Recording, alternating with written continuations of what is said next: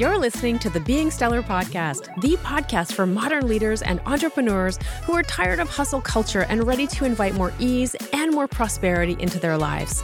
I'm your host, Deborah Stellingwerf, master teacher and coach, and I am obsessed with helping you avoid burnout while you create a sustainable lifestyle full of possibility and profit on your terms. On the show, you'll hear inspiring stories of possibility, and you'll get empowering strategies and insights from me to support you in creating your stellar life.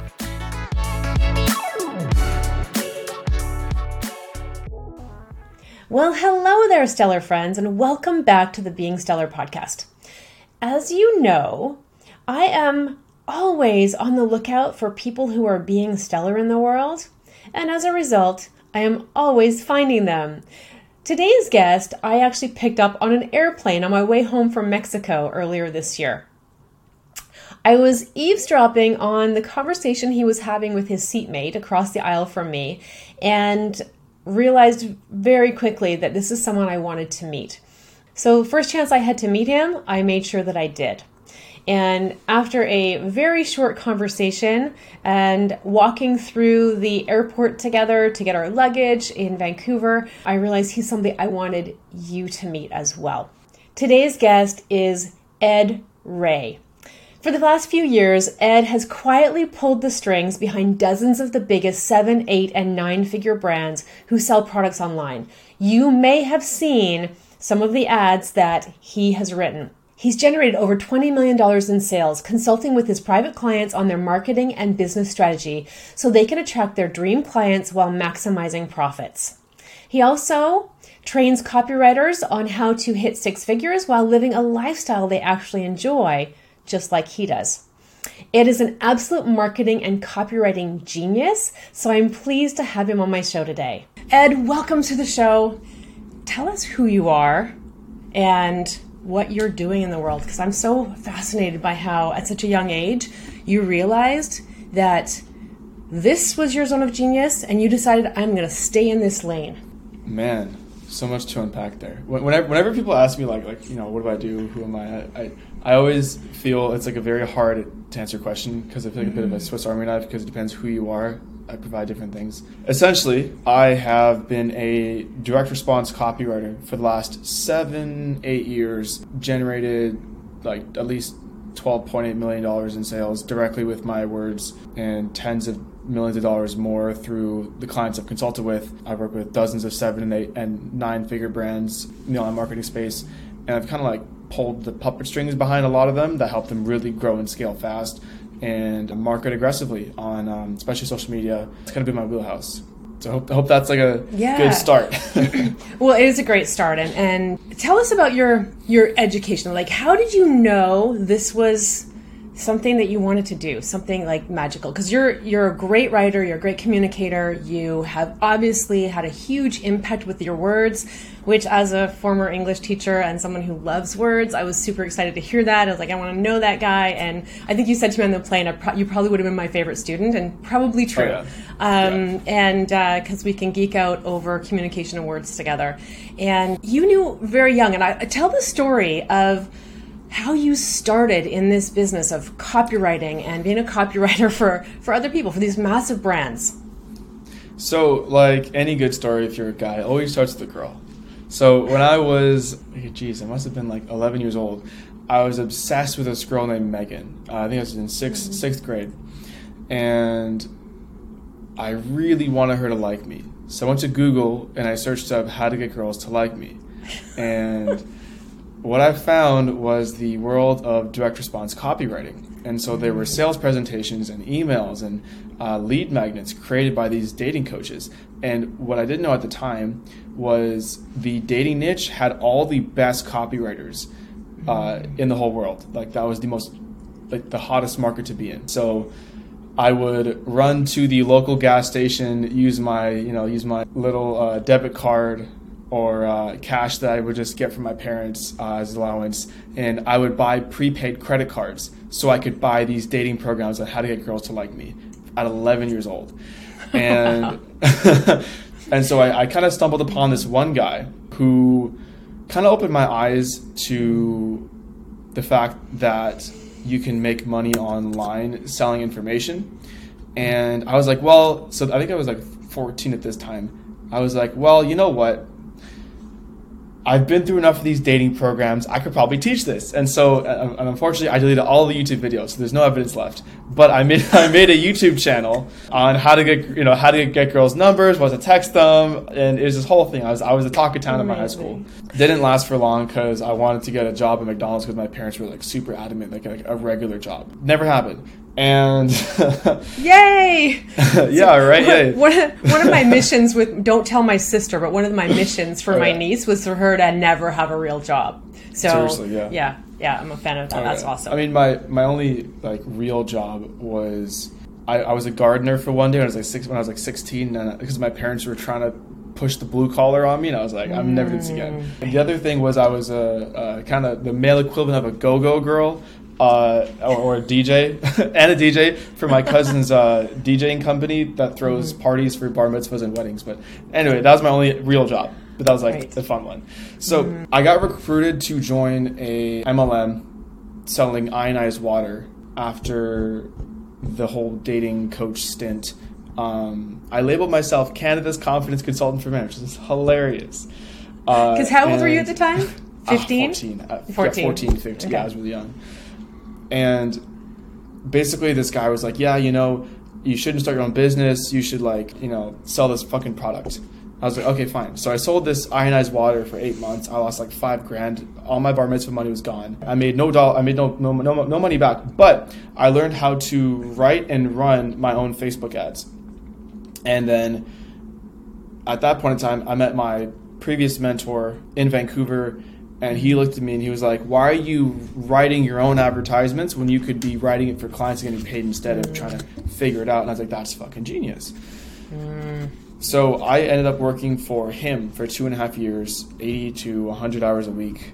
By the way, this was on top of, I was 17 years old when I started working with him officially.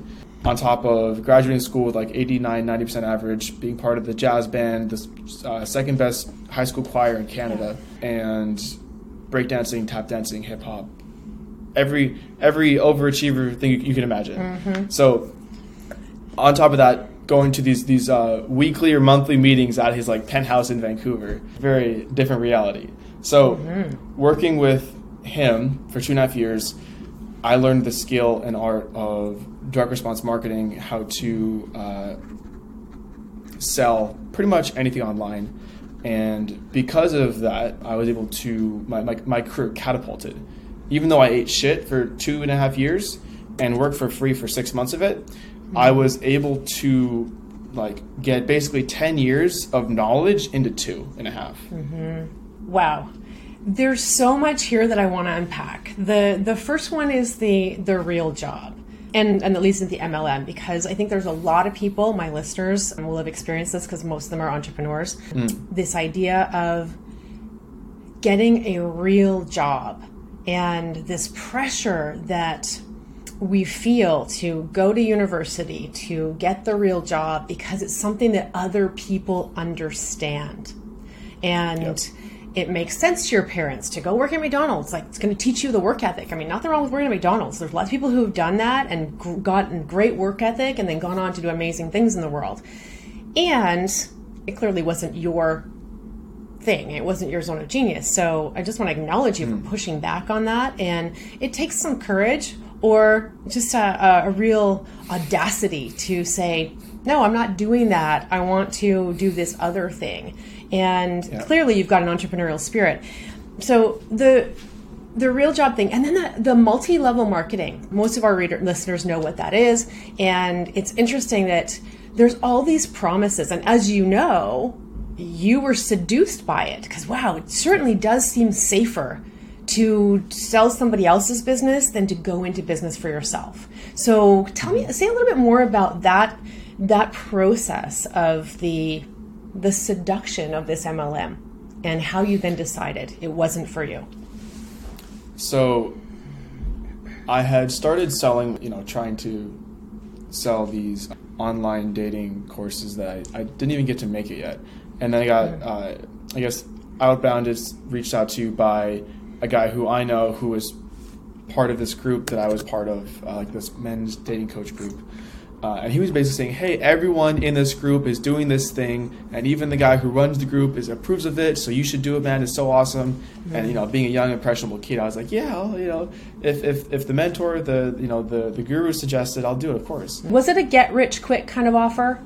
Oh, totally. Yeah. So, yeah, it was totally get-rich-quick, yeah. So he dissuaded me, out of doing my own business.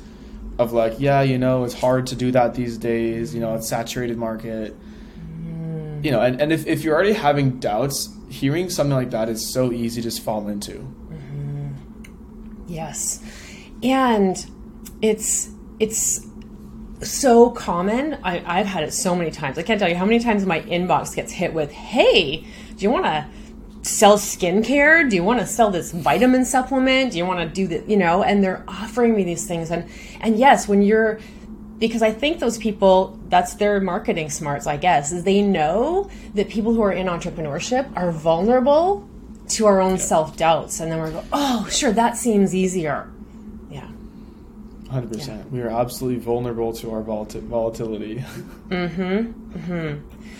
Another thing that you said was about the importance of mentors. So you decided to turn your attention. Oh, by the way, I kind of wish that those YouTube channels were still available because I'm sure they were awesome. Ed, the dating coach.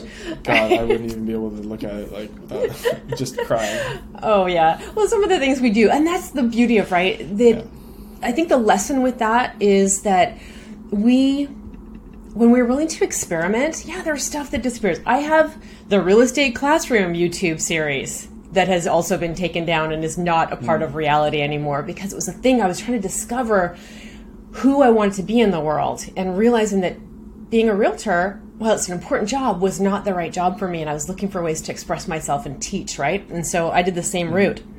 But the key in those moments when you're feeling a little bit like lost and you did that thing and you were doing the MLM thing and realizing it's not for you, and then you had a mentor. And a lot of people ask the question, well, how do I find a mentor? And how do I know when I've got a mentor? And you can't just say to somebody, hey, will you be my mentor? I mean, sometimes you can. But how did that play out for you? And how did you know this is the person that I'm going to follow because they've got something to teach me?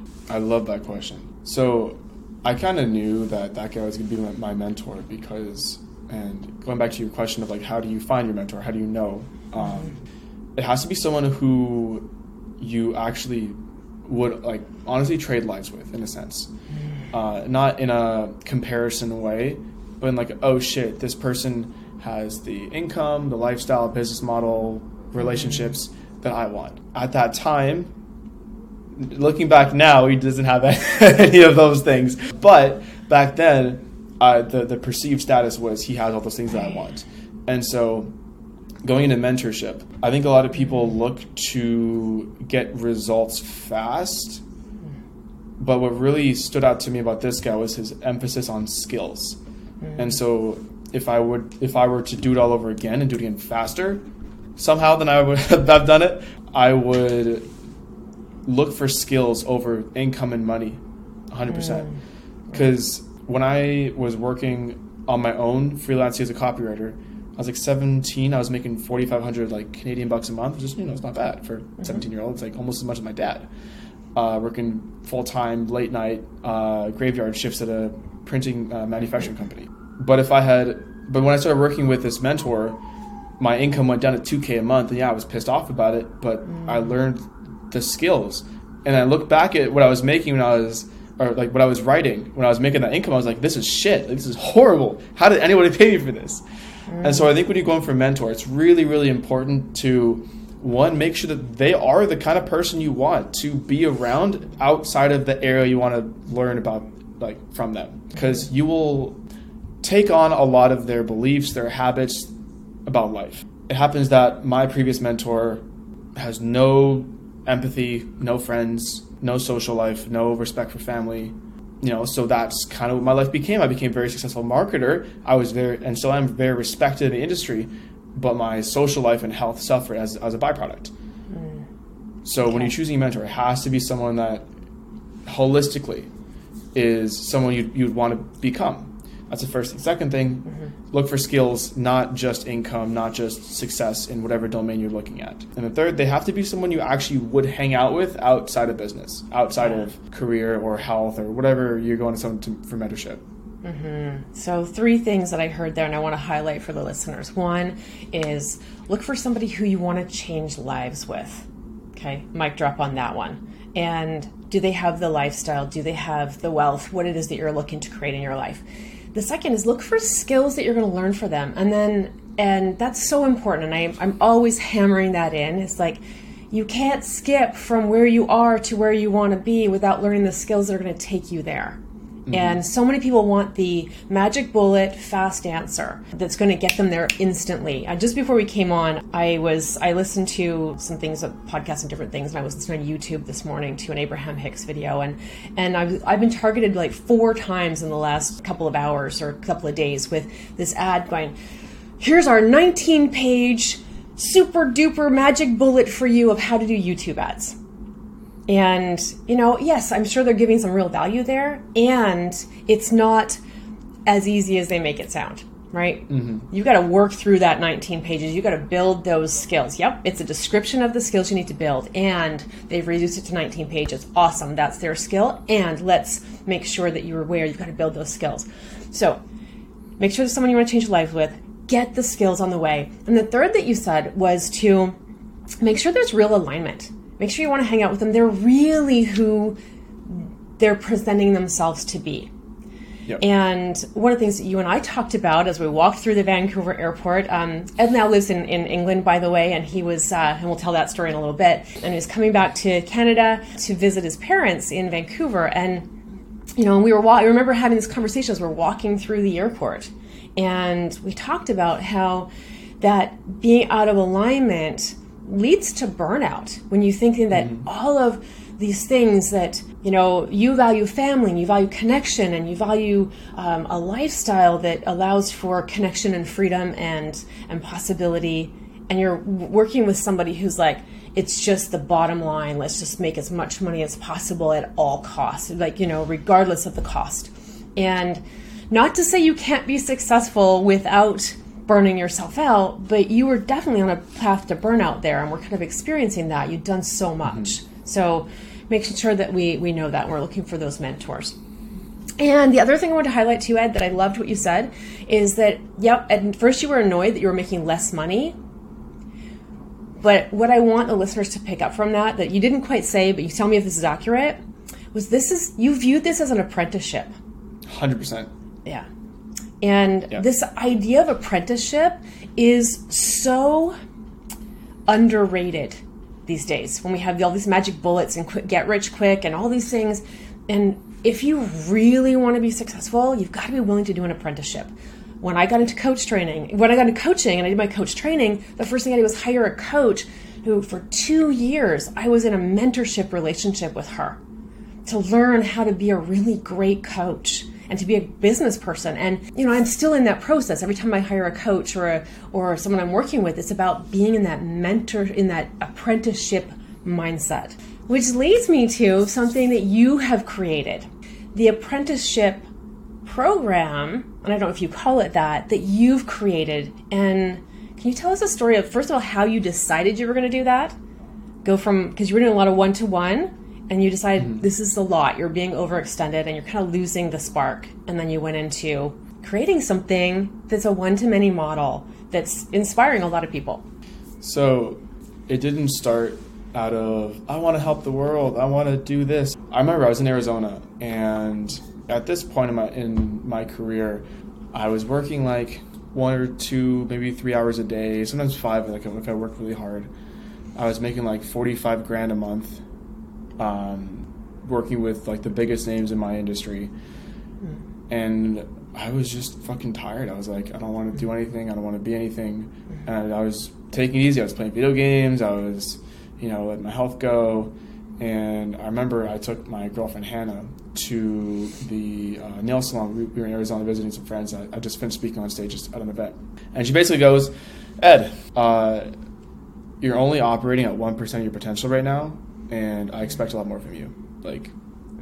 Let's fix this. your experience being a dating coach has taught you how to pick a partner who's going to come alongside and say, hey, babe, you're only working at 1% of your potential. You can do more, and you're going to be happier if you're doing it. Yeah, that's so great. 100%. And so that really encouraged me to launch my group program. I was really insecure about it. I was like, oh, no, who am I to teach this? Even though I have more industry track record than like pretty much anybody else who's coaching on this stuff. I was helping copywriters and get high-paying clients. That was it. I mean, I was really nervous at first. I wasn't sure if anybody would want to buy it from me. I didn't even have a sales page. I didn't have like anything proper. I just went to Facebook and went to my email list. I was like, hey guys, I've got this thing. It's 7 weeks, $2,500. Do you want it, in or out? I got like a dozen people to sign up. I was like, wow, okay, so I guess we got something here. And then that kind of became my mentorship program, Lifestyle Copywriter, because I think a lot of copywriters, they think they have to choose between money and lifestyle. When I say lifestyle, I don't just mean fancy shit or sipping Mai Tais at the beach. I mean like being happy with who you are and fulfilled with what you're doing. I believe you shouldn't have to choose. That's why we're here having this conversation. You don't have to choose between both. I think it's important to note for the listeners again that you were doing well. You were making a lot of money and speaking on stages, making an impact, and it wasn't inspiring you anymore. It was too easy.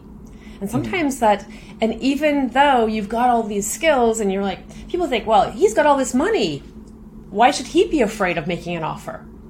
And and you too were nervous. Like, what if I offer this and nobody wants it, right? Yeah. Our egos are always on the line. No matter how much money we're making or how much success we're experiencing in the world, when we go to that place, we're like, okay, I'm going to expand a little bit further. I'm going to step just another foot outside my comfort zone.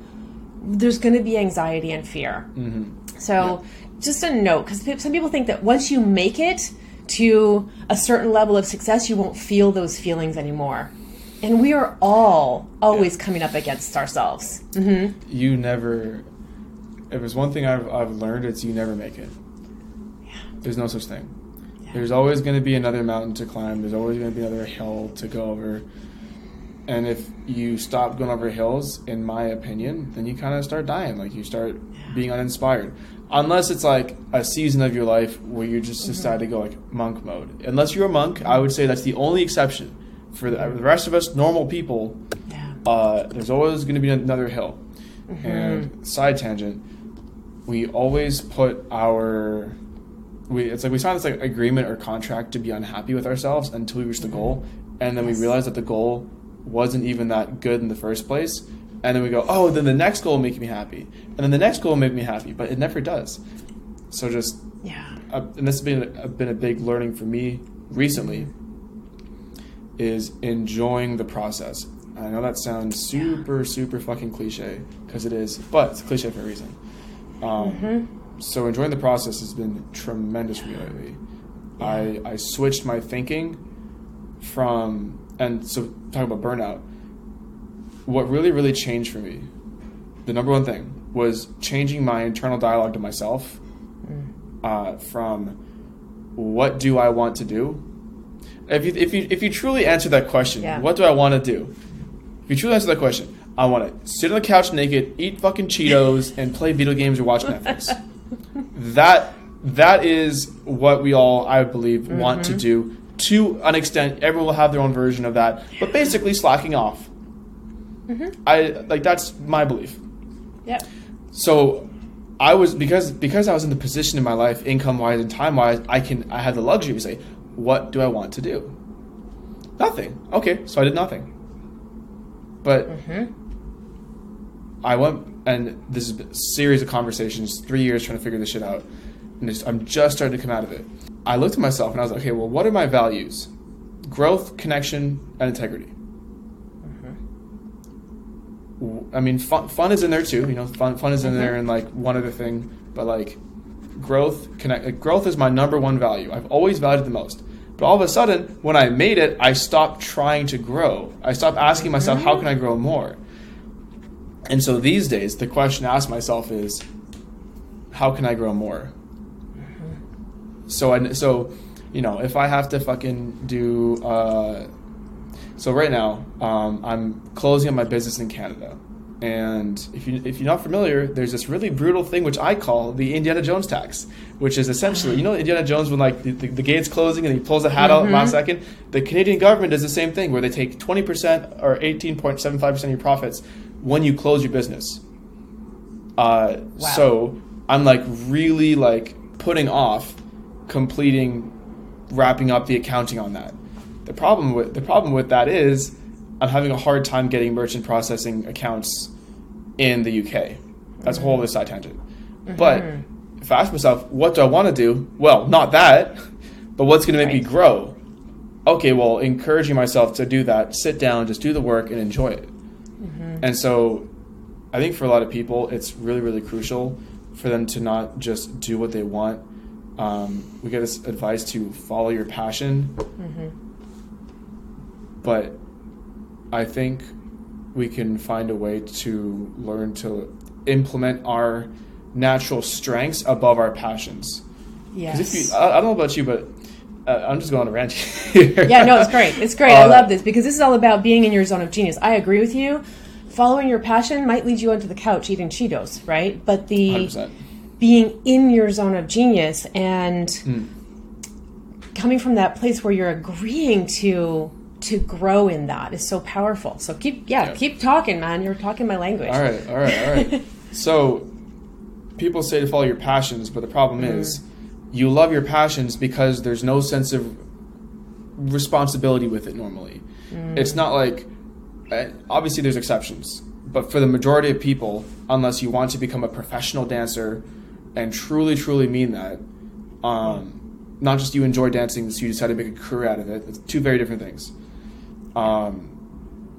You lose the love of the thing because now you have to do it for money, and now you're not doing it because you want to do it or because you love it, but because you have to. Yeah. So passion doesn't mean you're good at it.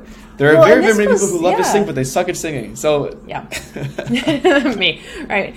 Now this goes back to what you said before, though, about how we have this agreement. We make these agreements with ourselves to be unhappy. And to be unhappy till we get it. So we've seen that. I've seen that with people who are professional dancers and professional, hockey players, and they get to that place and they're like, oh, this isn't what I thought it was going to be. It's not fun anymore because we have this thing. It's like, I'm going to be happy when. We're pushing our happiness out into the future constantly. And if we can learn to be at peace with what's happening right now, where we're at right now, right? For you even to be at peace with, wow, this is really annoying that I have to deal with this Indiana Jones tax. I love that you called it that. And it's super annoying. And I know, he's the word master. And the fact that you're in this place, though, that you have created a life and a business that's allowed you to go global and be international. And so it means you've got to tie up these loose ends in Canada and your business in Canada so that it can give you that next level. And yet you can rail against that. Like, this is so annoying that I have to do taxes. I call my tax account my Canadian club fees account. It's way more fun putting money in the fees to be a member of the Club of Canada, where we have great roads, pretty decent healthcare, and a lot of other advantages and freedoms. Or I could rail against it and say, I have to pay taxes, it sucks. Wow, so it's a choice always to be at peace with this moment. And I love what you're talking about, Ed, that's what you're discovering. And so many people wait, myself included, wait a really long time in their lives to allow themselves to be at peace with this moment, because we buy into hustle culture, which tells us we're going to be happy when we achieve that next great thing. I mean, and a lot of the people that I'm drawn to and that I collect are high achievers. You're a multi-passionate high achiever, and we tend to go from mountaintop to mountaintop. And what I'm hearing you say is that you're discovering there's a place to stop at the top of the mountain and be with that moment before you go to the next place. I also really appreciated what you said about the following your values for growth. And growing doesn't necessarily mean growing your business. It might mean growing some other ways. Do you want to talk to that? For sure. So when I say growth, it's about growing my character as an individual. It's about learning new skills and, frankly, feeling like an idiot. I think that's my favorite feeling in the whole world, is when I feel absolutely... It's been a while since I felt that way. It's happened a bit recently, but feeling completely engulfed of like, holy shit, like this is a new environment. Okay, cool. I get to figure this out. This is fun. I love solving problems. I love, going, fixing challenges and growth. Every day I strive to be a better boyfriend. Every day I, want to be a better future father for my kids, when I have them. Every day I want to optimize my business and improve my marketing talents. Every day I want to become a more effective communicator and convey my ideas more.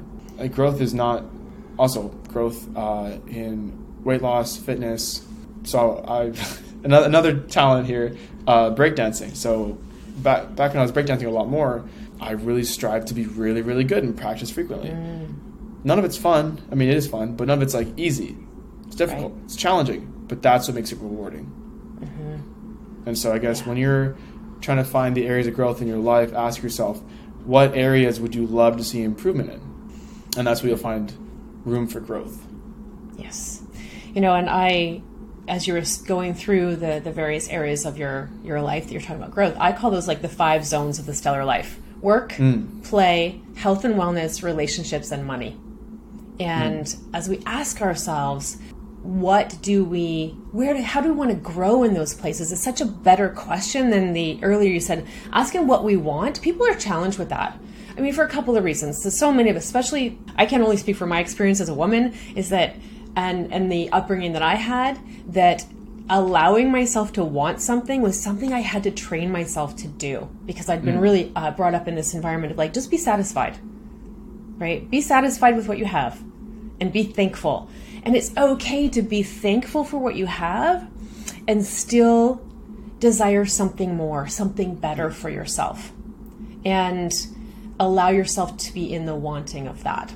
And so to ask yourself instead, how can I grow in these areas, might be a better question than what do I want?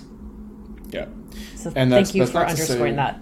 Of course. And that's not to say that you shouldn't, go after what you want. I think that would be an extreme exception to the rule. When I say go after what brings you growth more, because that's what's going to be more fulfilling. Like, I'll still eat cheesecake. I'll still take weekends off sometimes. Like, I'll still sleep in. Sure, I do things I want to do. And that's not to dismiss your own desires, again. Yes. Because it's important to, acknowledge yourself and understand, what you want, what you don't want. And it's good to acknowledge those things and go after some of them. But my kind of case was I was in a place where I could ask myself, what do I want? And it made me miserable. And that was the only question to ask myself. There was no other questions, because I didn't have to. Because it's not like, hey, what do I have to do to make money this month to pay rent? I wasn't asking those questions. It was, what do I want to do? I want to play video games. So I did that. Yeah. It's interesting because I think this is the other side of success.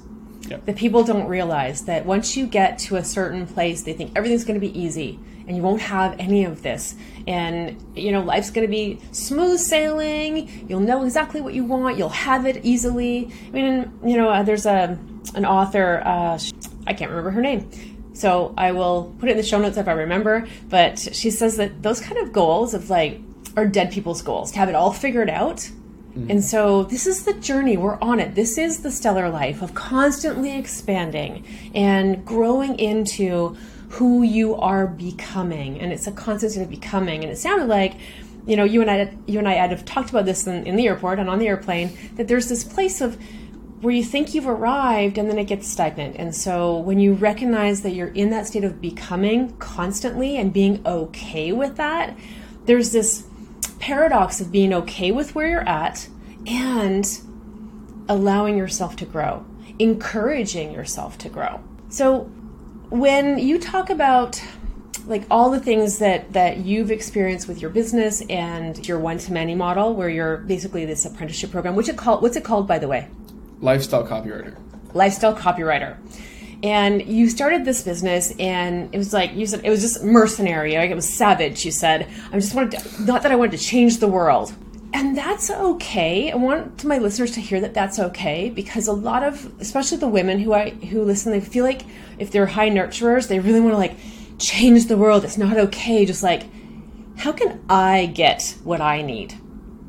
And understanding that even if you answer that question, not how do I change the world, but how do I get what I need, and you're in your zone of genius, you will have an impact. It's like physics, right? If you're expanding from your zone of genius, doing what you need to do and expressing yourself in the world, you will have an impact. And that's one of the things that you're doing by creating this lifestyle copyright. There's other people, because especially creatives, right? We know, I'm air quoting for those of you who are listening. It's like creatives, like copywriters, can be the people who actually limit themselves from experiencing that full financial freedom. And so you really have had a huge impact, and it gives me goosebumps when I think about that, the impact that you've had, even though that wasn't your intention. So let's just emphasize that it's okay to start with what you need and what you want when it comes to your expression of yourself. Okay. So your zone of genius, Ed, how would you describe it? Because I'm always trying to help people discover theirs, and it's sometimes really helpful to hear someone else say, this is my genius. This is that thing I could do all day long and never get tired, and I know that I'm doing my work on this planet when I'm in that space. How would you describe your zone of genius? I love supporting people emotionally and giving them guidance and advice to especially help them, give them permission to do what they want to do, and give them a lot of clarity. I think clarity is really like someone can come to me and they can be like, Ed, I'm not really sure what to do about this. And I can, unlike a consultant, I like to coach, which is I ask you the questions to help you discover the answer from within yourself. I know what the answer is, but I'll let you come to your own conclusion. So I love helping people gain a lot of clarity in their lives. Like I just got off an enrollment call with someone. This is our second time now. She applied to join Lifestyle Copywriter, and by the end of the call, we got so deep, she was in tears about her situation. And I gave her a lot of clarity around her situation, where she is right now, and where she has to go. She didn't enroll. This is the second conversation we've had. And about 15 minutes in, she was like, hey, like I just realized like I'm probably wasting your time. We can end the call now. And I was like, this isn't about me. If you need that time on the call, I'll help you get some clarity. And she's more motivated than ever to change her life. Now, whether or not she joins Lifestyle Copywriter, I don't really care. You know, I can help her more if she does, but at the very least, giving her that clarity and sense of direction, I think that is my zone of genius, is taking the mental clutter that someone else has and really streamlining it and helping them see it clear as day, putting it right in front of their face. I think that's my zone of genius for sure. That and supporting people, like I said. Yes. I mean, your very first business as it wasn't your first business, but your business as a relationship coach, a dating coach, that was you trying to express that, right? And so sometimes our failed endeavors, not failed, or just like we kind of go down the path and then we pull back and we find our way. It's us trying to find that place to express it. And it's really cool for me to hear that you are expressing it. And yes, I hear that. We had a conversation, on the plane, and Ed's like, what are you doing? And I'm like, I'm writing a book, and here's my title, but I don't have a subtitle yet. And we came up with the subtitle for my book, From Possibility to Profit, The Entrepreneur's Guide to Maximum Impact and Income in Your Business. It was super simple, but I was getting myself tied in knots around it. So Ed helped me with that, which was really fun. But here's the key that I want you to take away from what Ed just shared, is that it's about being in service with your gifts. Maybe she signs up, maybe she doesn't. Maybe she signs up 2 years from now. It would be better for her, we know that, to sign up sooner and get that help and get that support sooner and get her there. And some people just aren't ready for it. But the key is, listeners, if you're in that service-based profession, whatever that is, which most of my listeners are in service-based professions, it's about showing up and serving from your gifts, and the rest will follow. Zig Ziglar said, you help enough people get what they need, you will get what you need. And you are an example of that in the world, that you have everything you need. So you can be out there and that's partly because you came from that place of service. I believe it's not partly, I believe it's because you've always come from that place of service. And that's the results you're experiencing. Okay, final question before we get to the rapid fire questions that are just for fun. Let's talk quickly about burnout. And just let's draw a line under that one, because, here you are, because you're 22 or 23 right now? 22. Yeah. I don't know what I was doing at 22, but I wasn't running an international business. And, and that says a lot about the world we live in, that those opportunities are there now to create something that would not have been possible when I was 22.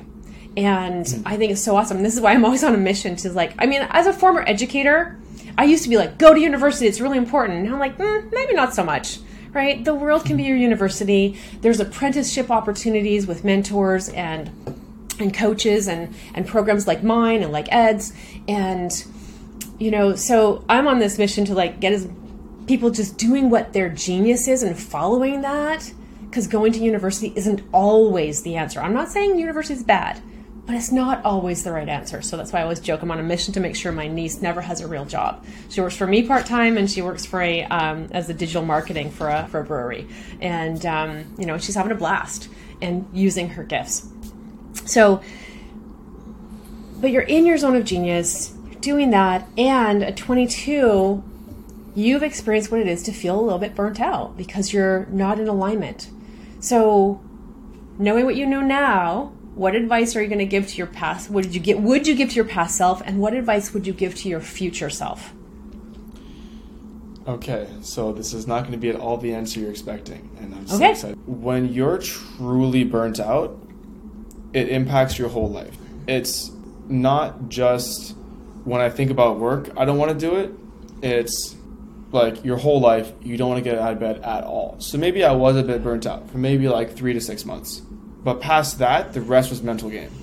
So that's the crazy part. It was the story I was telling myself.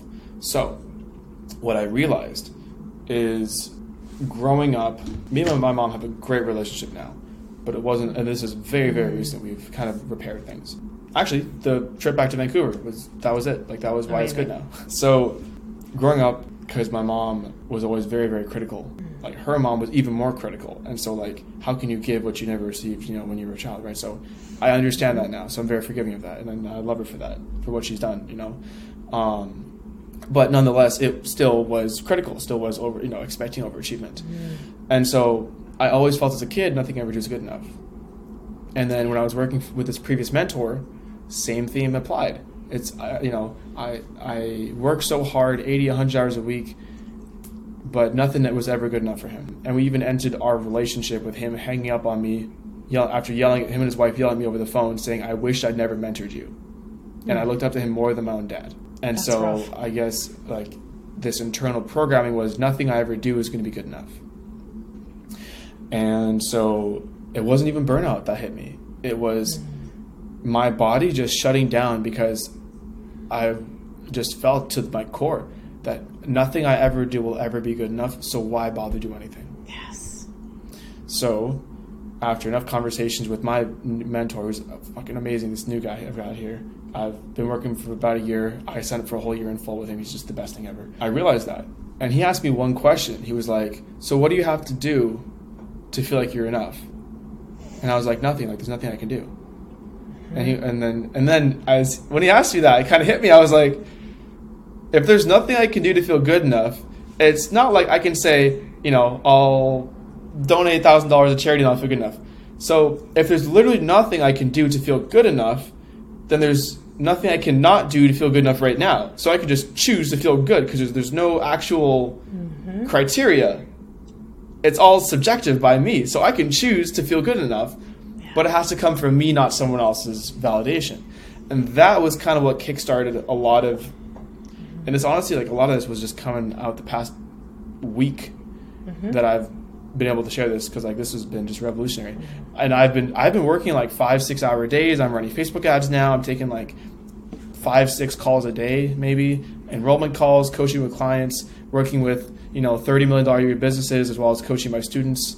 Like I'm out of burnout. Like, I'm like, and that like it was crazy. Yeah. So the key here, and it's all about perspective. Because you and I have a similar journey, and and usually when you see high performers, it's because they're often driven by that need to prove themselves and prove that they're enough. And I was actually just writing in a chapter of my book last night, just the same thing about that. It's like always like looking for enoughness outside. Like if I just do this, take this action, build this business, do this certification, get this result, then I'm going to be good enough. And it's absolutely right. It's the best answer, Ed, because if we're driven to look for being enough, that can burn us out too. We can have this kind of internal. It's like there's the external, like doing too much physically, but it's always driven by trying to seek enoughness. And you're right, you're the only one who can give you that. And let's be clear, this is going to be an ongoing journey, right? The program that you and I have, Ed, is that, and that sounds like our spiritual curriculum, is to always be saying, I'm enough, and working through that out. And then coming through that place of really getting to know yourself so that you can love yourself, honor yourself, accept yourself, and know that you are already enough. You are already stellar, I like to say. You don't have to do or be anything else than what you already are. So it is that mental game. And that helps you to then take the actions you need. You're already enough, and from that place, being at peace with where you're at and being at peace with your enoughness is where you can take the most inspired and powerful action from. Okay.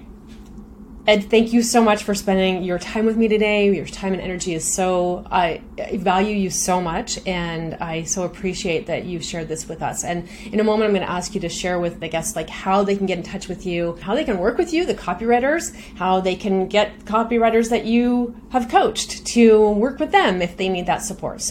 But first, so stay tuned for that, people. Rapid fire questions. Star Trek or Star Wars? Star Wars. Okay, we'll still be friends. Favorite place to visit? Usually I ask the zodiac sign, but we had a conversation about the human design. So your human design. I'm a mental projector. You can look up what that means. We're not going to get into it on the show today. It's cool. Scariest thing you ever did? I think it'd have to be, can I say mushrooms? Is that like have like a real like Sure. experience? Sure. Okay. So like I had a pretty severe trip on one of those. So that's the scariest thing I ever did. Non-negotiable self-care ritual. Going on walks outside. Yeah. Just it's so good. It's so good. Mm-hmm. Especially you're in London, right? Yeah. Yeah. Fun. Book you were most inspired by. Now this is the book that you're like, if you had to get on a spaceship to Mars and you were only allowed to bring one book to add to the library that was being built there, which is the book you'd bring? Ooh, man. So let's say it's the book that you write in the future. Maybe it's the book you write. Loving Yourself Unconditionally, a perfectionist's guide to navigating yourself and the story you tell yourself every day. Amazing.